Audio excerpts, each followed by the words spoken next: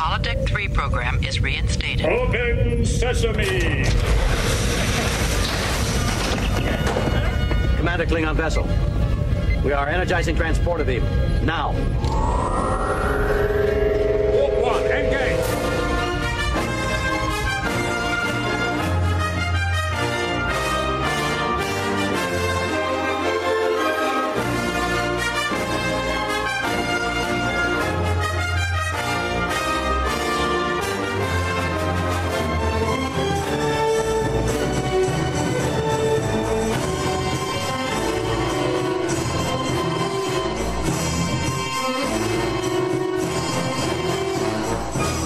Everybody, welcome to Star Trek from the Holodeck, the Discovery Edition.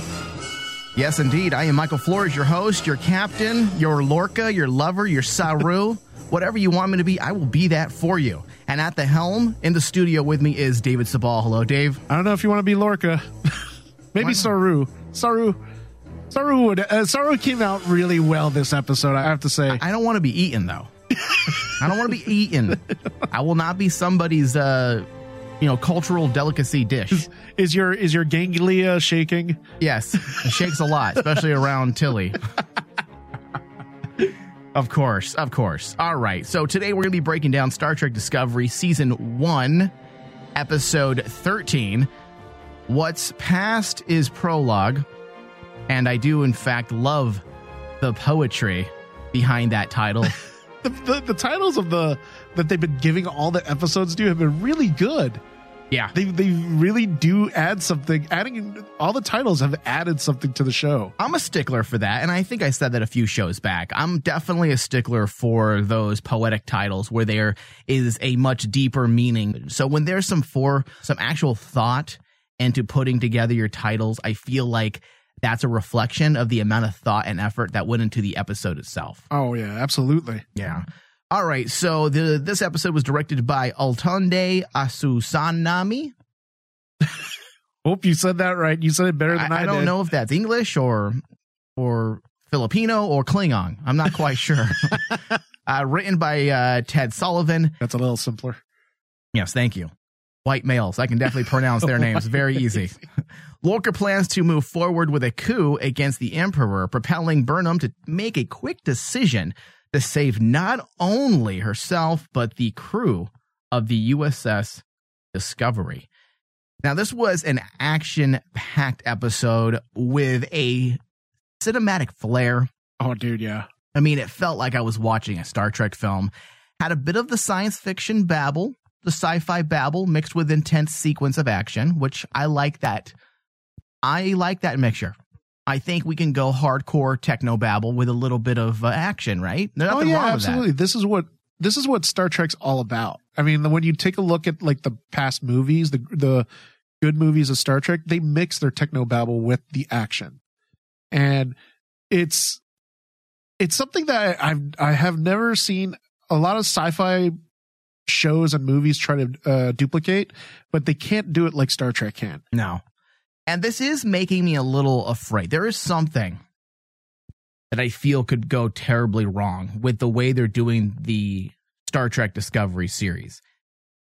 This is not a negative about the show.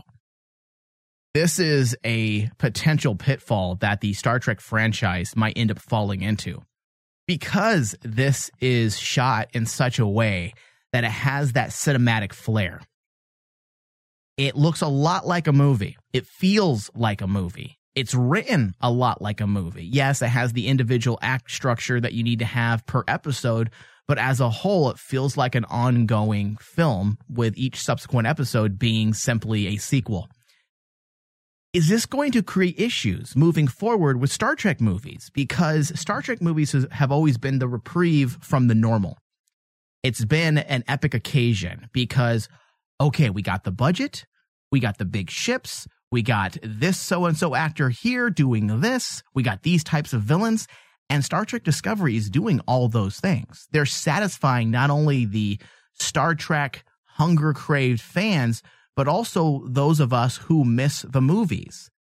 Yeah. Do you think it's going to end up hurting the franchise in the long run? Because is the movie still going to be a special occasion, Dave? That's the thing. I mean, like nowadays, I'm starting to think like what you're talking about, where basically when a Star Trek movie comes out, it was awesome. It was gangbusters. It was like, everyone got hyped about it and high about it as well. Exactly. And then like nowadays, especially with how streaming television is going and the quality that it's actually increasing, it's catching up to that cinema quality. Exactly. And it's like going to the theaters now is kind of like they have to find something to actually make going to theaters really special. Yeah.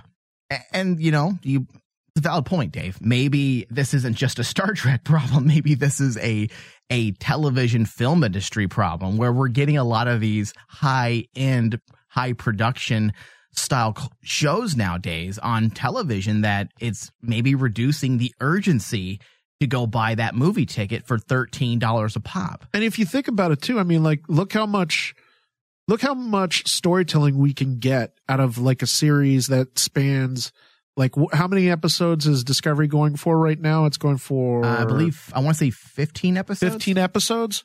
So 15 episodes worth of Discovery, and you're getting this excellent storytelling and it's incredibly well paced, and it doesn't feel like it's dragging. And when I go to movies nowadays, it seems like movies have to be really fast and like the storytelling has to be really sparse. And it's like, it goes back to like, discussions me and you have had on other shows about like why nowadays, like comic book movies are just not a thing anymore. There's nothing special about them. And it's partly because the storytelling in those comic book movies are so shallow. It doesn't make it feel special. And it's definitely worthy of a deeper discussion for sure. I don't feel like we have time for it in this particular show. However, moving forward, that may be something that you and I want to put on the docket for one of our Patreon shows. It wouldn't be bad. Talking about the pros and cons of this era of television and the high production value and what it means for the future movies. Absolutely. Because like in regards to Star Trek, it's kind of like, okay, how do you actually tell that? I think me and you can both agree that the story and the writing for Discovery could not be told in a film. I don't think it could because of so much that they're trying to actually tell. You're right with the deep development that we're getting on many of our characters. Absolutely. And if they were to attempt it, it would be even more of a focus on a tighter focus on Burnham or our subsequent leads. Yeah, I think we would miss out on other characters. Yeah, for sure.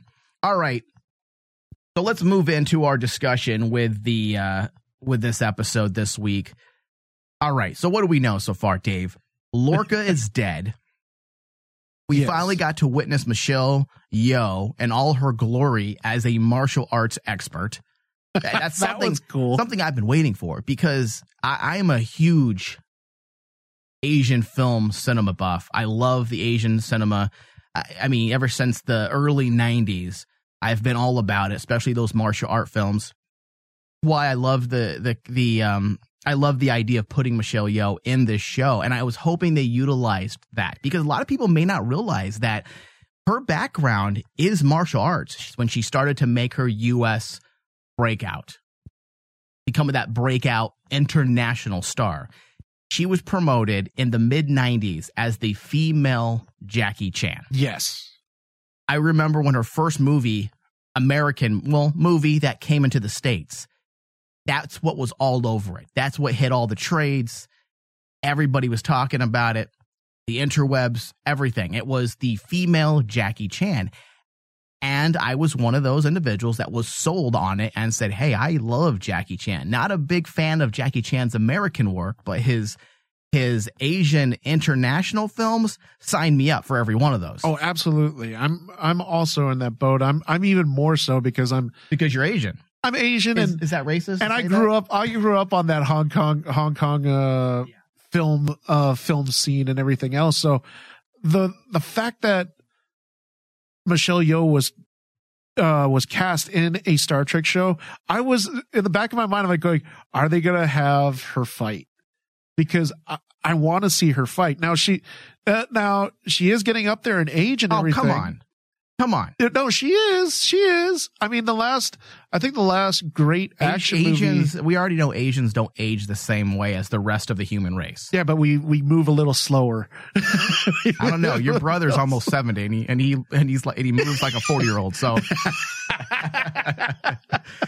all right. So I'm glad you and I are on the same page with her. It was fun to see her be able to move around. Yes, it wasn't the walking on walls that she's done in the like past. Crouching in the 90s. Tiger, Hidden Dragon and stuff like that. Right.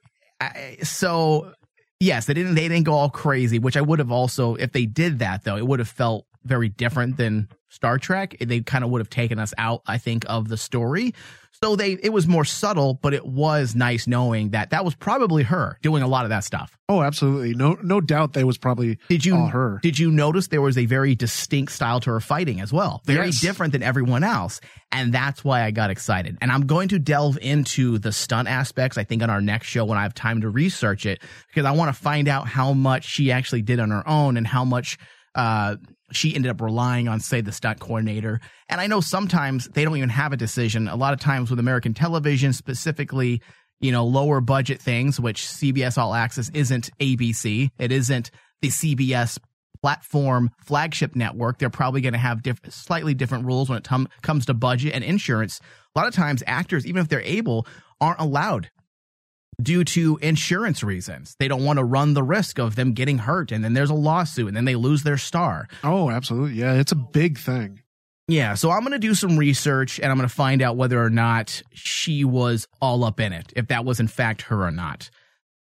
Also this week, Saru has fallen into the position of captain, and he's doing a damn good job, David. Dude, that monologue he gave was cool. That's captain's worthy. It's Star Trek-esque. It's Star Trek-esque. And I was very happy to see that, especially because he's a character that struggles with self-esteem and his worthiness because of being a prey species. And specifically, if you read the prequel novel as well, they delve into that inferiority complex that he has and the insecurities and the self-esteem issues, and they delved into it a bit with the earlier episodes. But it was nice to see him kind of get his due as well. So we're going to get into that as well. And you know what made that really special? You do realize if they continue that trend of Saru taking that captain's mantle, he's going to be the first alien to ever be a captain. I'm going to call it now. But let's save that for later in the show after our first break. Yeah. But yes, once again, Dave, you and I are on the exact same page. All right. Discovery and her crew is back in the Alpha Quadrant, but they overshot by 9 months. And the Klingons have won the war. Yeah. How the fuck? Okay. How does this affect Star Trek canon? That's the first question I had. Does this mess up anything that has been established as canon?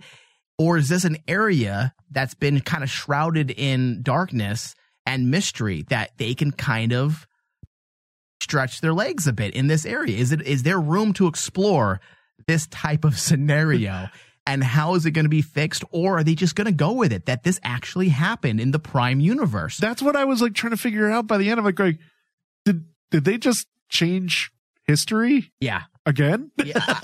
Well, I guess we're going to find out. I feel like there's not enough information yet, but we're going to delve into that a little bit deeper as well after our first break. These are all things we're going to get into. A lot has transpired in just a few short episodes. Oh, yeah. And we've got, I believe, 2 episodes remaining. But before we continue, there is a bit of news that I'd like to get into pertaining to Trek's relevance and viewership. Okay, now this article is taken from Forbes.com, and they do a lot of analysis into TV and movies pertaining to the money aspect, which would make sense. We're dealing with Forbes here. And the specific article has more to do with the battle between Hulu, Netflix, and Amazon, and it goes into a discussion about which one's growing faster, and they talk about Hulu having like a 42% increase over the past 2 years, And then they bring in CBS All Access into the equation, and it may raise some eyebrows, David. And this actually made me feel good about the show, okay?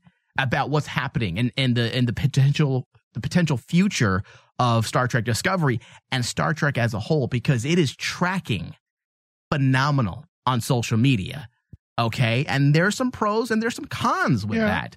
And we're going to get into it right now. Okay.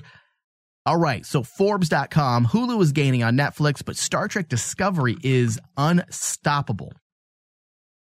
Is an unstoppable monster, they said. So what's interested me, though, is the Star Trek Discovery demand expressions, this article says, or better known as the number of people talking about a show.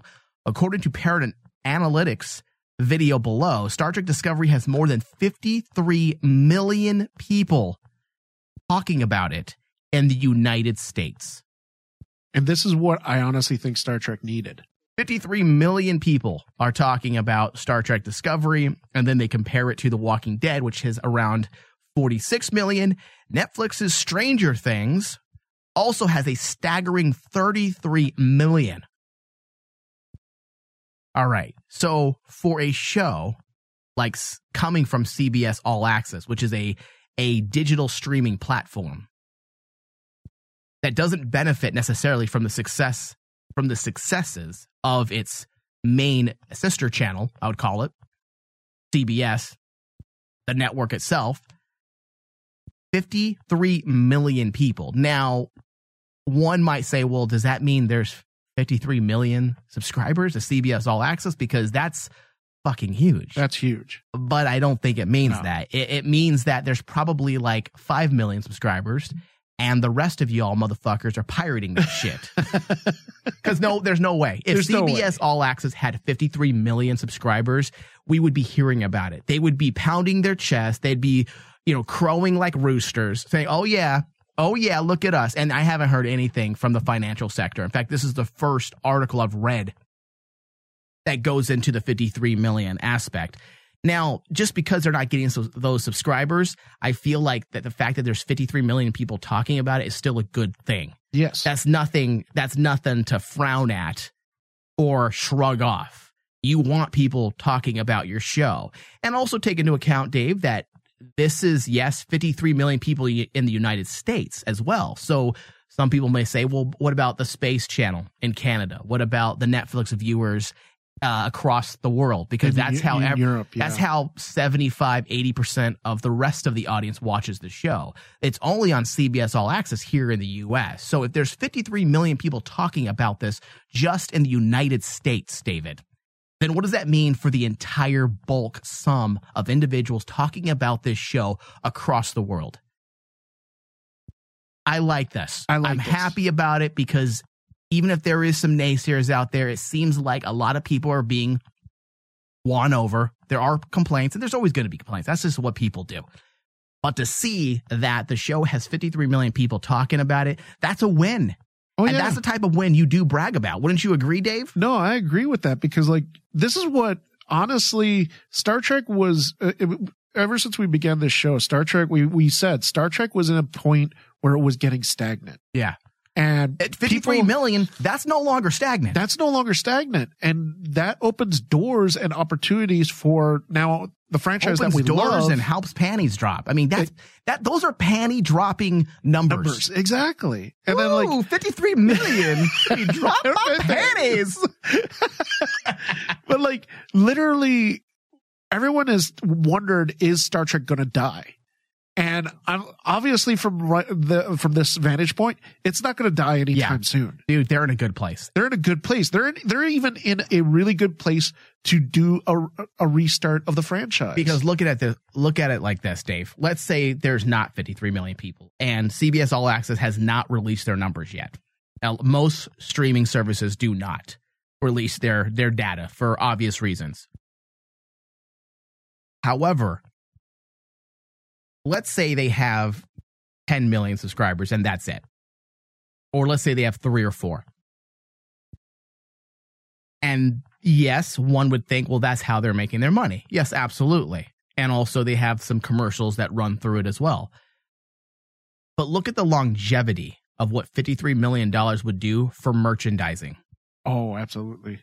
That's where they're going to make their money, on the ancillary markets, the ancillary revenue streams. Discovery merchandise, Discovery shirts, Discovery clothing, Discovery, books. This is how they're going to make their money off this show and off the people pirating it. Yes, the 53 million people, or let's say 27 million people are pirating it. They're not going to go out there and buy stuff. But if you can get 25% of 53 million to buy merchandise, again, that's a lot of dollars. That's a lot of dollars. This is positive. This is actually a good thing. This is a very good thing for the series because but the big question that kind of ties into what me and you were alluding to in the very beginning of the show is like, how does this affect the movies? Because like, we all love the movies. I still like going to the movies and seeing a Star Trek film, but now are they going to actually stop doing a Star Trek films now? Because what's the point? What would be the point? Yeah. I don't think they're going to stop doing movies, but you're going to see gimmicks like the Tarantino decision. Oh yeah. That's how they're going to win people over and making Star Trek relevant. They're going to continue to use the J.J. Abrams and the Tarantinos, and that's a topic for another show. I don't have a problem with it as long as it feels like Star Trek. You got to do what you got to do to keep your franchise alive. So, you know what? On that note, Dave, we do need to go to a very quick break, but then when we get back, you and I are going to jump into the rest of this episode. We'll be right back. Double dumbass on you! Fire everything!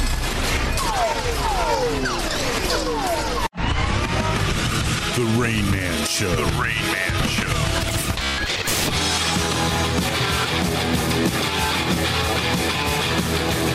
The 27-year-old Natasha West flipped out at a Denny's restaurant after the waitress told her she couldn't share her $4 all-you-can-eat flapjacks with the other people at the table. Would it matter? Well, she can't share her all-you-can-eat meal. You'd have to buy a meal for everybody, I'm assuming. Police said West became irate and started swearing and swinging her fists at the server. You don't tell me what to do. According to NBC Chicago. I want my flapjacks. I'm going to eat my whole family to eat these flapjacks. Don't you tell me. Don't tell me what to do. I'm going to eat these flapjacks with syrup. Just saying, when somebody's already... peach jam.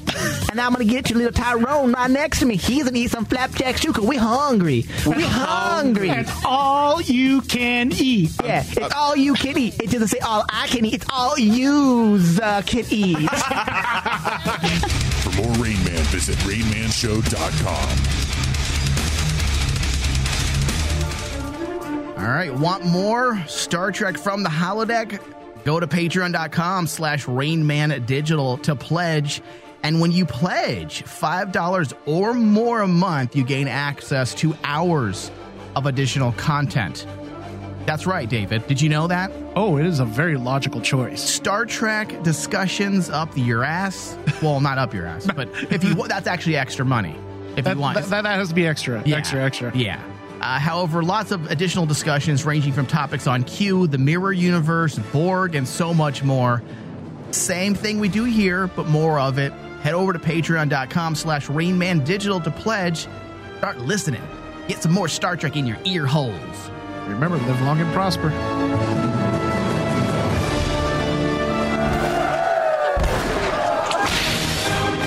It's Weird West Sunday.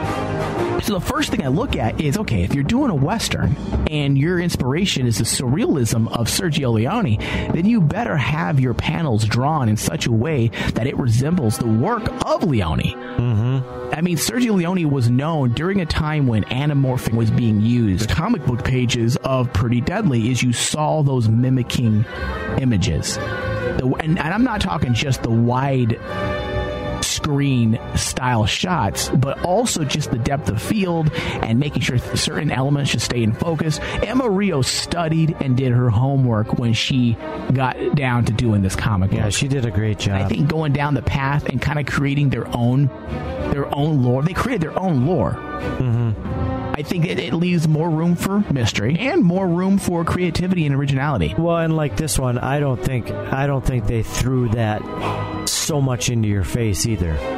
the Christianity or paganism or anything like that. It was, if you read it like I kind of read it. Catch up on your favorite Weird West discussions from Mike and Clint every Sunday on Rain Man Channel 001. Listen from the Rain Man digital app or tune in. Just search RM Channel 001. Have you ever wanted something so bad that you do just about anything for it? Well, that's exactly how we feel about you.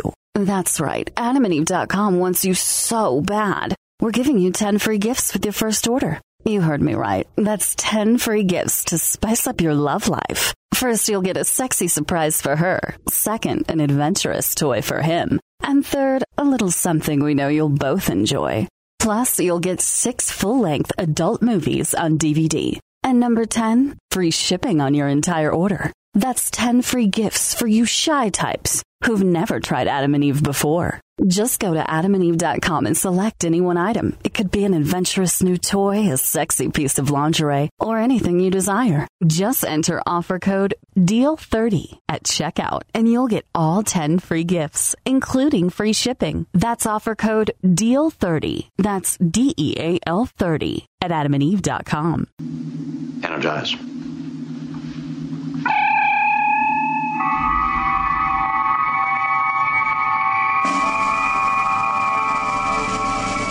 We're back. All right, so today we're going to be breaking down Star Trek Discovery, Season 1, Episode 13. What's Past is Prologue.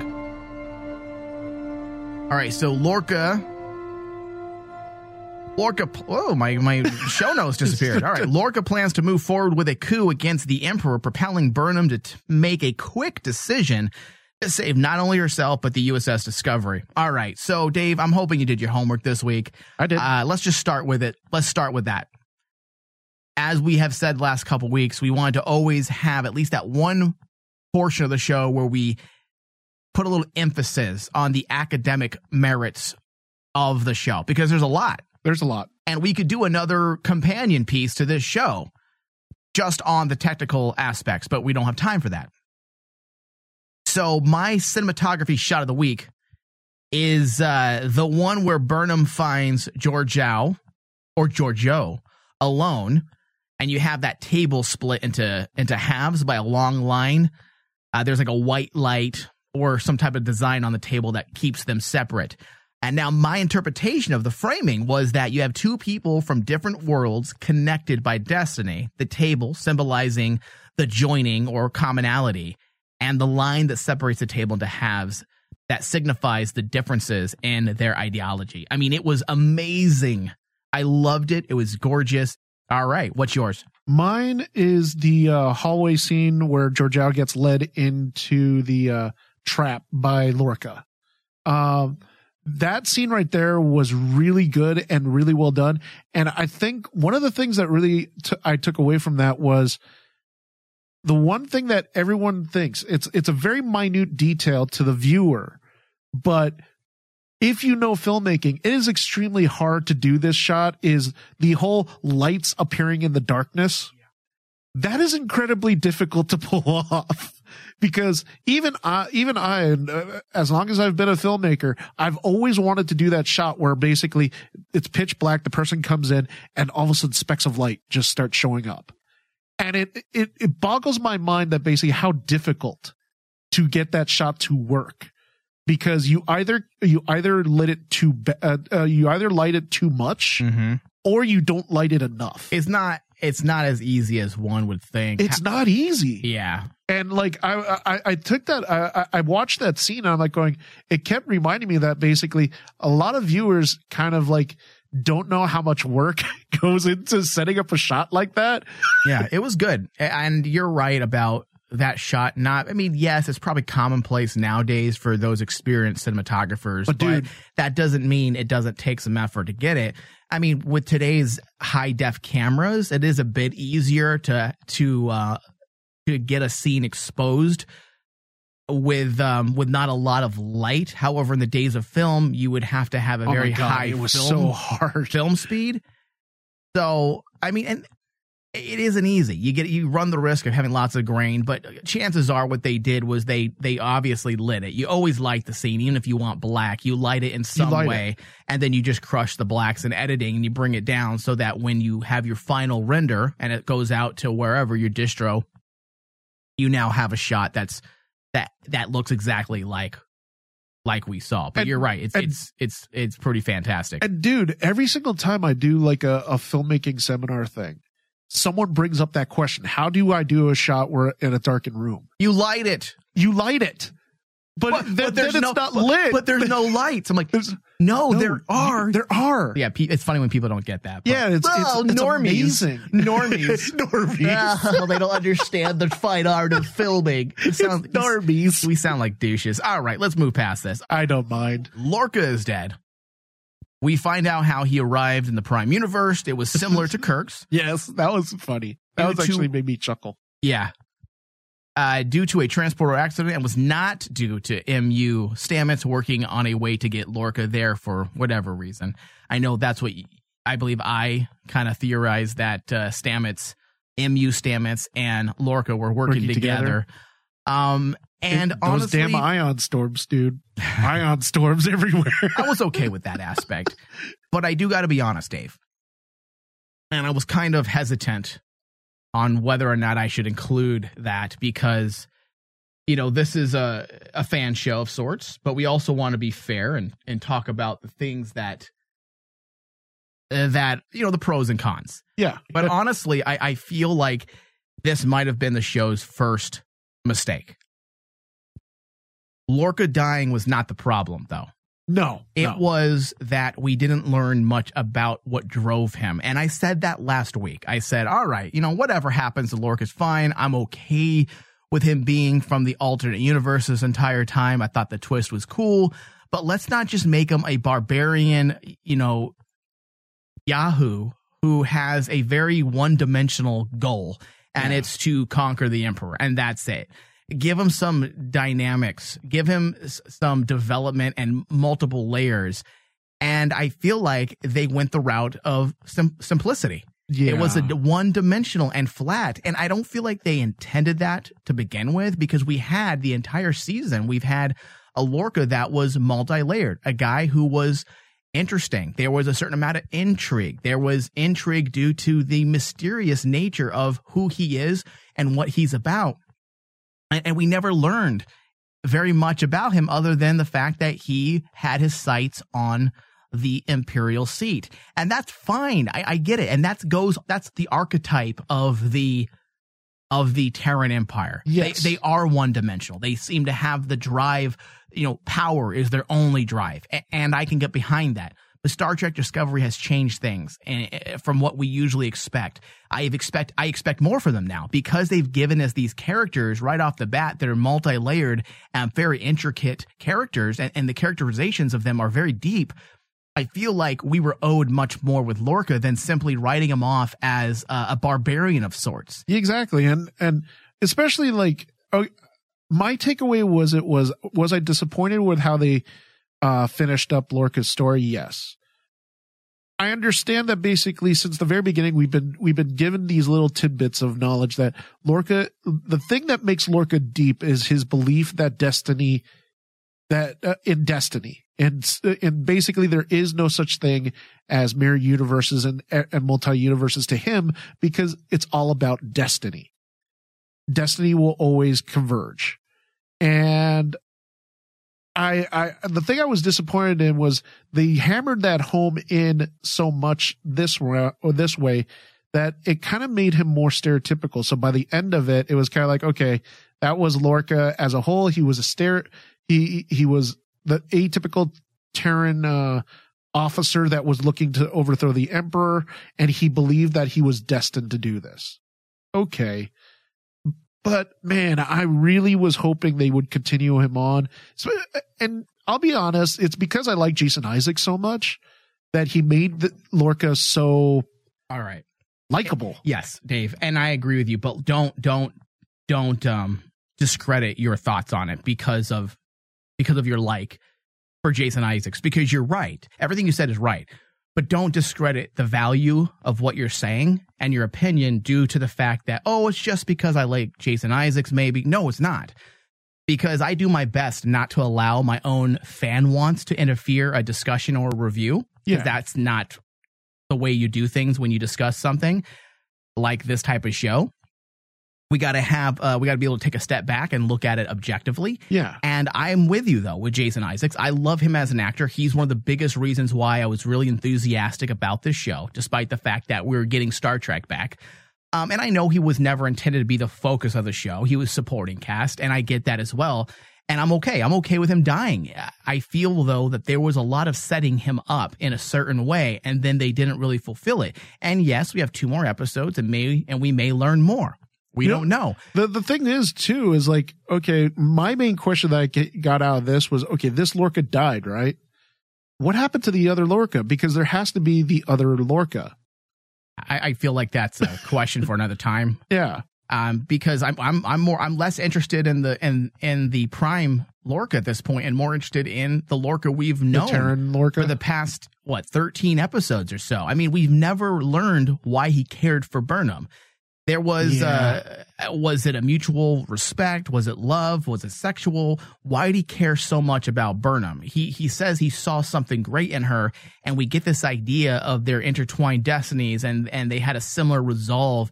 But what was that resolve? They dumbed it down to taking over the throne or the imperial seat. Yeah. But they alluded to much more. They went even as far as to have Burnham say at the end of the episode, when she was trying to trick him, Lorca, she stated, "I will stay here with you. You will have my mind, nothing else." Nothing else. So are they trying to allude that they did have a non-platonic relationship, that there was some type of, love there of some sorts, at least from Lorca's side? I mean, I felt that he cared about her. As you go back and look at all the times he didn't want nothing happening to her, it was more than just needing her to get through the door. Yes. To get after Georgiou. Because even after he conquered her, he still wanted her to join him. So what was it? What was it? And then he dies, and we don't learn what it was. We keep hearing Burnham is this, Burnham is that. But why? Why is she this? Why is she that? What makes her still unique? And I know the very beginning, they kind of alluded to the fact that the reason why she's unique is the whole idea behind how she grew up. Yes. A child of 2 worlds, being human, but learning the Vulcan ideology. And that makes her kind of a unique asset on board a ship, or in the case of Georgiou, makes her, it's going to end in a tragic ending for Georgiou. Apparently, yeah. So I felt like they dropped the ball when it came to the final moments of Lorca's existence on the show. Yes. I do agree with you. I feel like it really fell into a weird area. But it didn't ruin the episode, though. It didn't ruin it, Dave. But when you have a dynamic actor like Jason Isaacs, and you turn his character from a mysterious, multifaceted character into something so simplistic, it's just a bit disappointing. It's disappointing. Yeah. I did like, though, David, trying to regain some positivity here, Dave. Positive. I know. I did like how the Star Trek writers called out the childish idealism yes. of the Federation via Lorca, because the idea of like a utopian socialist society has always seemed laughable to me. It's never going to happen. It would never happen. Or in a lot of ways, we get this ultimate villain of sorts, the antagonist, the Borg, who think all one. There's not a lot of free thought, but when you really look at what socialistic utopians are, yeah, they're pretty much the Borg. Yeah, it's like one idea. The ideology is just across the board. Everyone feels the same way. There's no longer self-interest per se. So I kind of liked it, and I don't know if that was their intended purpose. I feel possibly their intended purpose was probably a little more politically charged, but still, I felt like it said something bigger as well at the same time. Honestly, this is a big thing in Star Trek just recently that I've noticed in a lot of Star Trek forums and fan bases that I listen to and I actually interact with.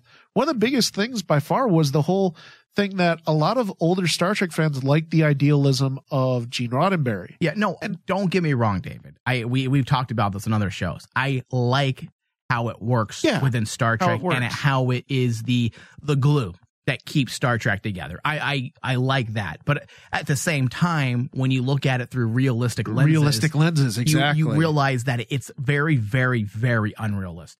Yeah, exactly. And that was the one thing that basically is interesting nowadays. Because I pick up a lot of Star Trek philosophy books. And one of the things that is always a core thing is that debate of the utopian society that Gene Roddenberry dreams of. Is it possible? And people say in realism, it doesn't. It can't exist. You'll never get somebody to think and feel and be okay with the same. No, we're never all going to be the same. And the thing was, the reason why, I'll tell you what, I'm not going to ever fly in a fucking starship without getting paid. Not getting paid. Yeah. I'm not going to sacrifice myself just to go up into the stars. Yeah. I mean, well, Michael, we'll pay you through, holodeck credits. We'll let you have fantasies in the holodeck. Like, okay, sign me up. Here's a couple of holodeck programs you've requested. Yes. To Paul. A little bit of Captain Killy.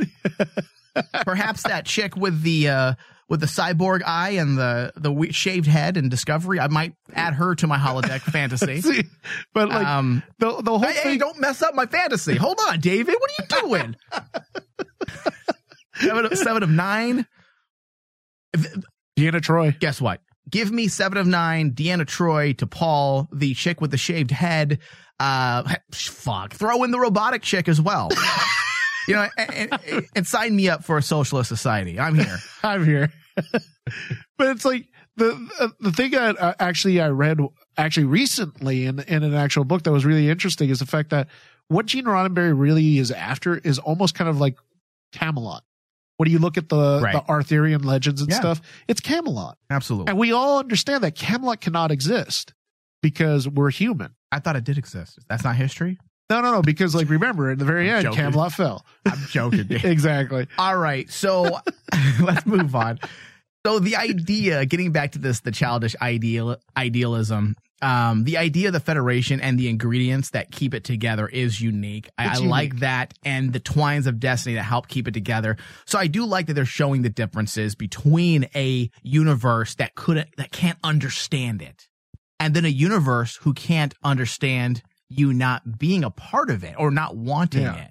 So I like that. And I do like the idea that for the most part, this idealism is unique to this universe. Obviously, we have the split timeline now, the Kelvin timeline. However, I like the differences and showing that this is a unique idea, that all the right ingredients were there at the same time for the Federation to be a thing and Starfleet. Yes. I also like that it could possibly, and tell me if you didn't see the same thing. I also saw that there might have been a little bit of, with Lorca's final words about childish idealism, was there possibly a little bit of foreshadowing of how weak the Federation becomes years later? That's an interesting point, yeah. Because did this utopian society truly work? When we saw the failure, when we take into account the movie, the final Next Generation film, Nemesis. Yeah. And how Patrick Stewart's double, I forgot the Shinzon. When Shinzon used that, the Dominion War, the Borg, everybody's come out the woodwork. You now are a fledgling government entity that no longer wields the power or the prestige that you once had. I felt like there might have been a little bit of foreshadowing there. There is. Of things to come with Lorca's little words. There is. When you take a look at it, I mean, especially like with a lot of Star Trek, it is really hard to get behind that childlike fantasy of great peaceful world. Yeah. All of us want it through realism. If you're being realistic and mature, right. When you think on a mature level, you realize that basically stuff like that is nice to idealize, but it can never come to fruition. Yeah. Yeah, exactly. All right. So standout moment for me this week was Saru. Oh, yeah. I think he might have been my absolute favorite part. This is a character that I was kind of alluding to this topic at the top of the show. This has been a character that has been a bit insecure at times.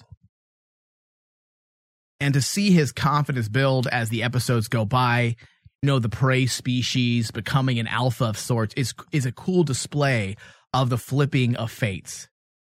Kind of going against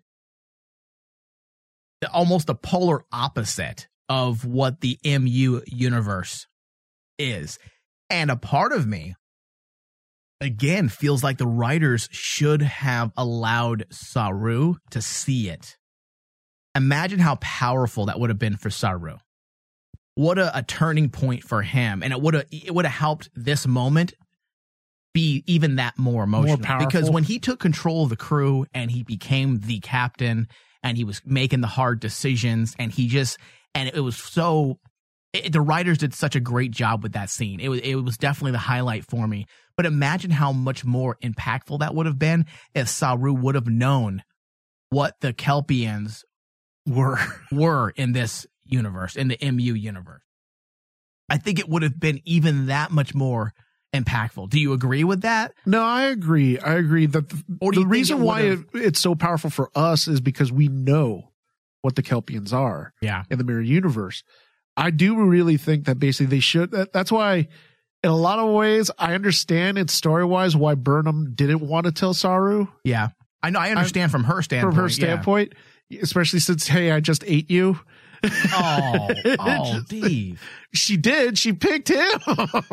If you think about it, she picked him. Well, she ended up eating him. Wow. So that is so sick.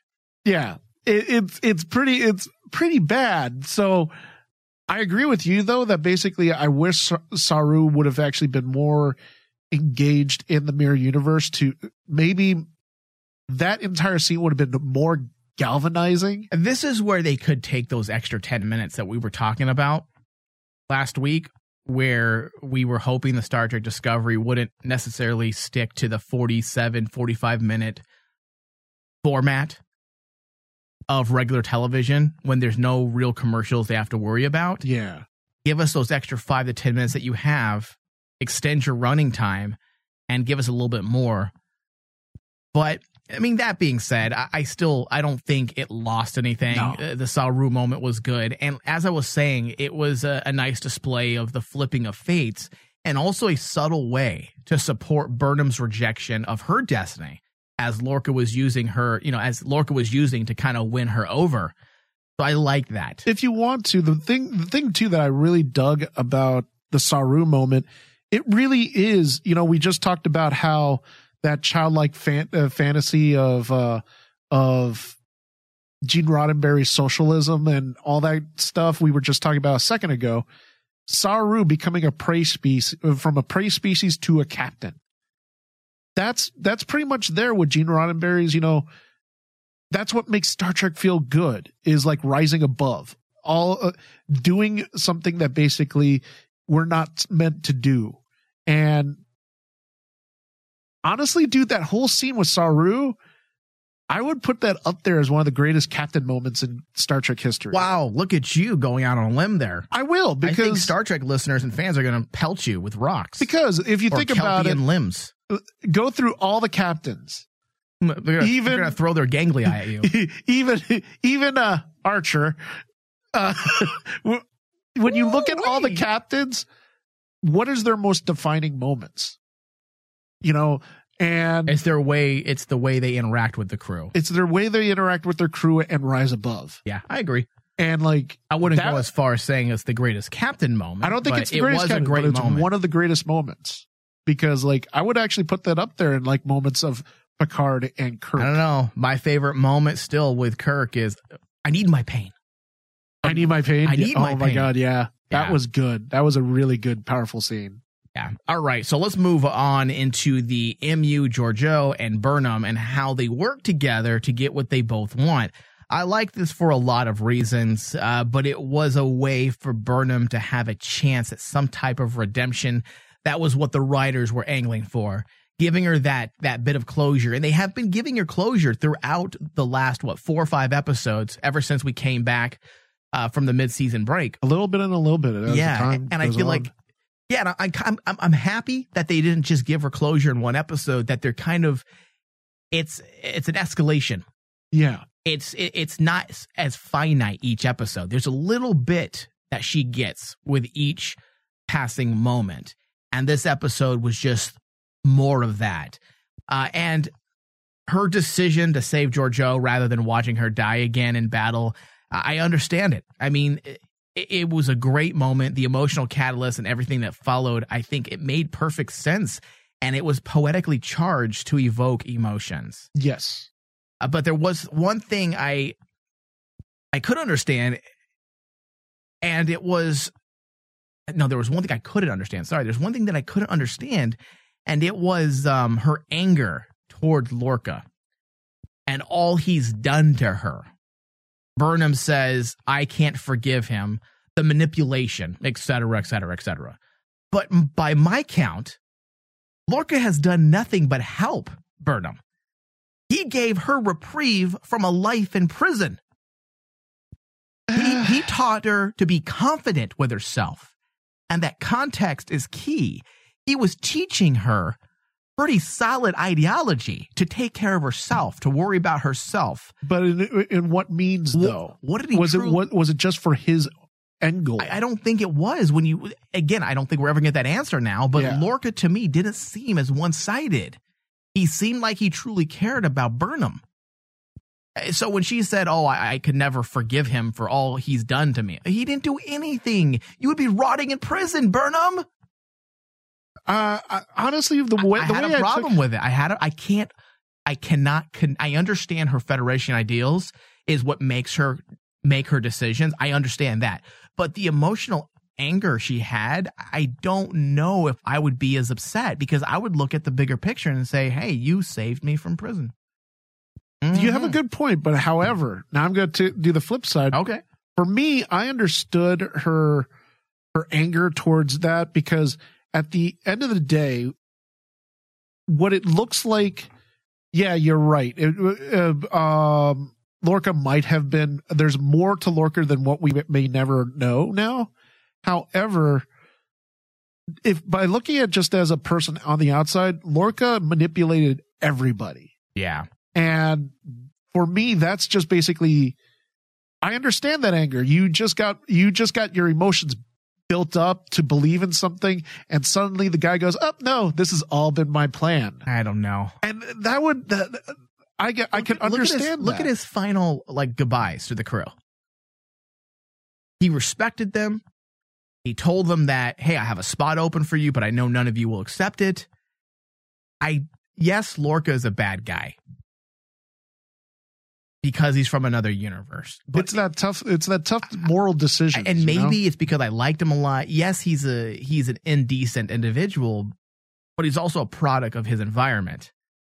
I feel like he's not as bad as they were trying to make him out to be. Yeah. Because when you look at what he did help the crew become stronger. No, he did. So I mean, if you look at it, all those times we were talking a lot about that time when Lorca literally banded the crew together in that one episode. I can't remember. And he literally just picked up the crew and said, no, this is what we're going to do. We're going to do this as a team. Yeah. Now, Dave, if they find a way to connect him to the start of the Klingon War, then I understand the anger and I see where his manipulative ways was hurtful. If he was in some way responsible for the Battle of the Binary Stars, he arranged for Burnham to be the one to make contact with the Klingon, the light, the beacon the ancient artifact that was floating in Federation space. You know what? I get it. But if we don't have that connection, what was he really doing but trying to get home? I agree with you. That's why I'm like going, the next 2 episodes are really key, because like they have to, honestly, if they go that route and say that this whole time Lorca has manipulated everybody, it could be a little far-fetched for me if not done correctly. Yeah. If it's done correctly, sure, A+, you got to pass. The last 2 episodes matter, man. The last 2 episodes are like the most important, because you have to put that nice cherry on top of everything of the story so that we can actually look at the series as a whole and go, okay, this was well done. Because where do we go now? Meaning, okay, so we want to believe that, okay, so you want us to believe that Lorca is this ultra evil, right? Okay.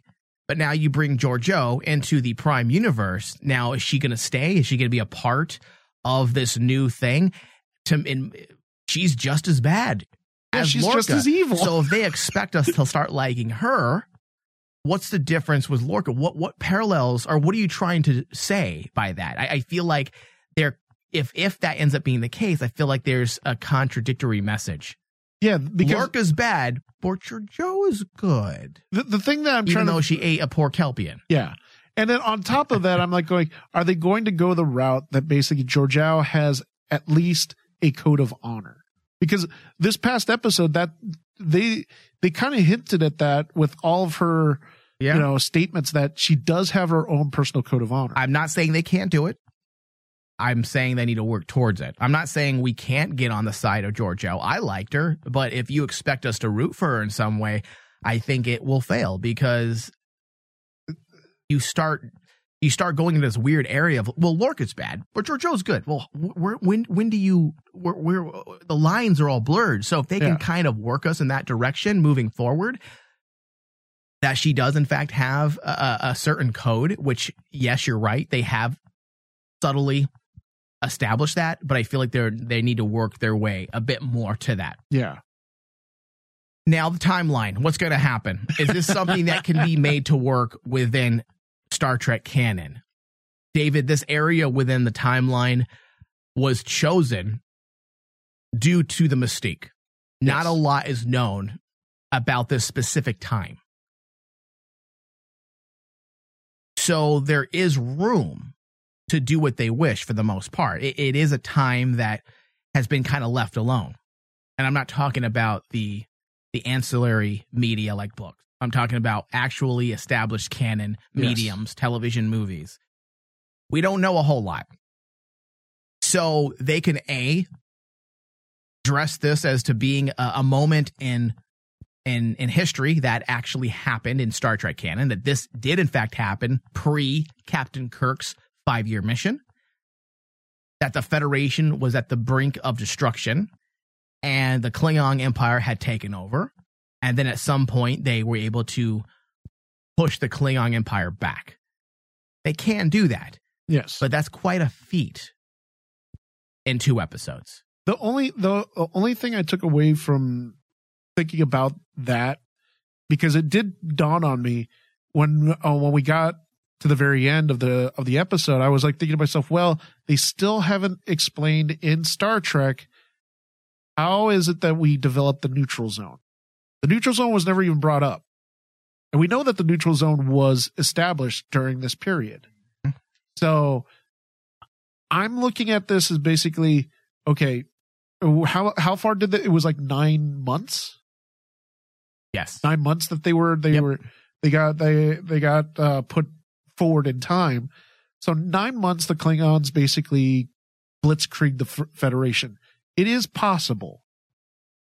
Now the question becomes, does the Federation, is this where we get the neutral zone? Yeah, or do they travel back in time to fix it? And I feel like if they do that, I mean, we're treading into dangerous Star Trek travel. It's a blight on Star Trek, and a lot of Star Trek fans hate it, because how many times are you going to go back in time, save those humpback whales? I mean, they've done it so many times. I just don't want time travel to be a part of Star Trek anymore. I don't either. Let's because leave it alone. I don't want to go around the sun. we go around the sun again. I swear to God, if Burnham says, we must go around the sun, and I'm going to go, nope. That's science. If you go around the sun, you go back in time. Back in time. To the exact moment that you wanted to go. and that's what I mean. Is like, I don't want them to go back in time like you. But that was the first thing that dawned on me. I'm like 9 months past. Yeah. Oh God, are they going to actually think we can do? There be whales here, Captain. There be whales here. All right. We can go back in time. We need to wrap today's discussion. David, give me your final thoughts in a nutshell because we're over by about 3 minutes. So go. Final thoughts on this episode. This episode was really good. Not a negative on the series at all. Yeah. I honestly think that this was a solid B episode. It gets me really hyped for the last 2 episodes because now I thought they were going to carry the Mirror Universe to the very end. Yeah, so did I. So what the heck is the last 2 episodes going to be all about if the Mirror Universe, which was being touted as like the main thing of the entire series, okay, that's over with. We're now back in Prime and the Klingons have taken over. 2 episodes, that's a lot of storytelling to catch up on. Yep. All right. So what's your grade? I gave it a B. All right. I give this episode a C+. It was a fun episode. The usual greatness was in it. Great acting, cinematography, visual effects. All of it is just top-notch work. Production design is just, it blows me away. How on point the wardrobe, the costuming, production design, and art department is week after week on this show. I would love, just because, the money guy in me, I would love to see the budget per episode and where the money goes. That's an episode we can do just on its own. Yeah. Is the special effects and the costume it's design. Just so much work. It's just so fabulous, and I love it. It's just beautiful. It's eye candy, and it's fun to watch this show. And it might have sounded, Dave, that this was a negative discussion a bit, and it wasn't meant to be. It was meant to be to ask questions, to pose questions. Now that we're coming close to the end, and to be objective about our discussions. So a C+ episode. I like what they're doing. I like where they're going, but there are potential pitfalls ahead. There's whales. The actions, yes, exactly. Spock's brother, for example. So stupid. Those types of pitfalls.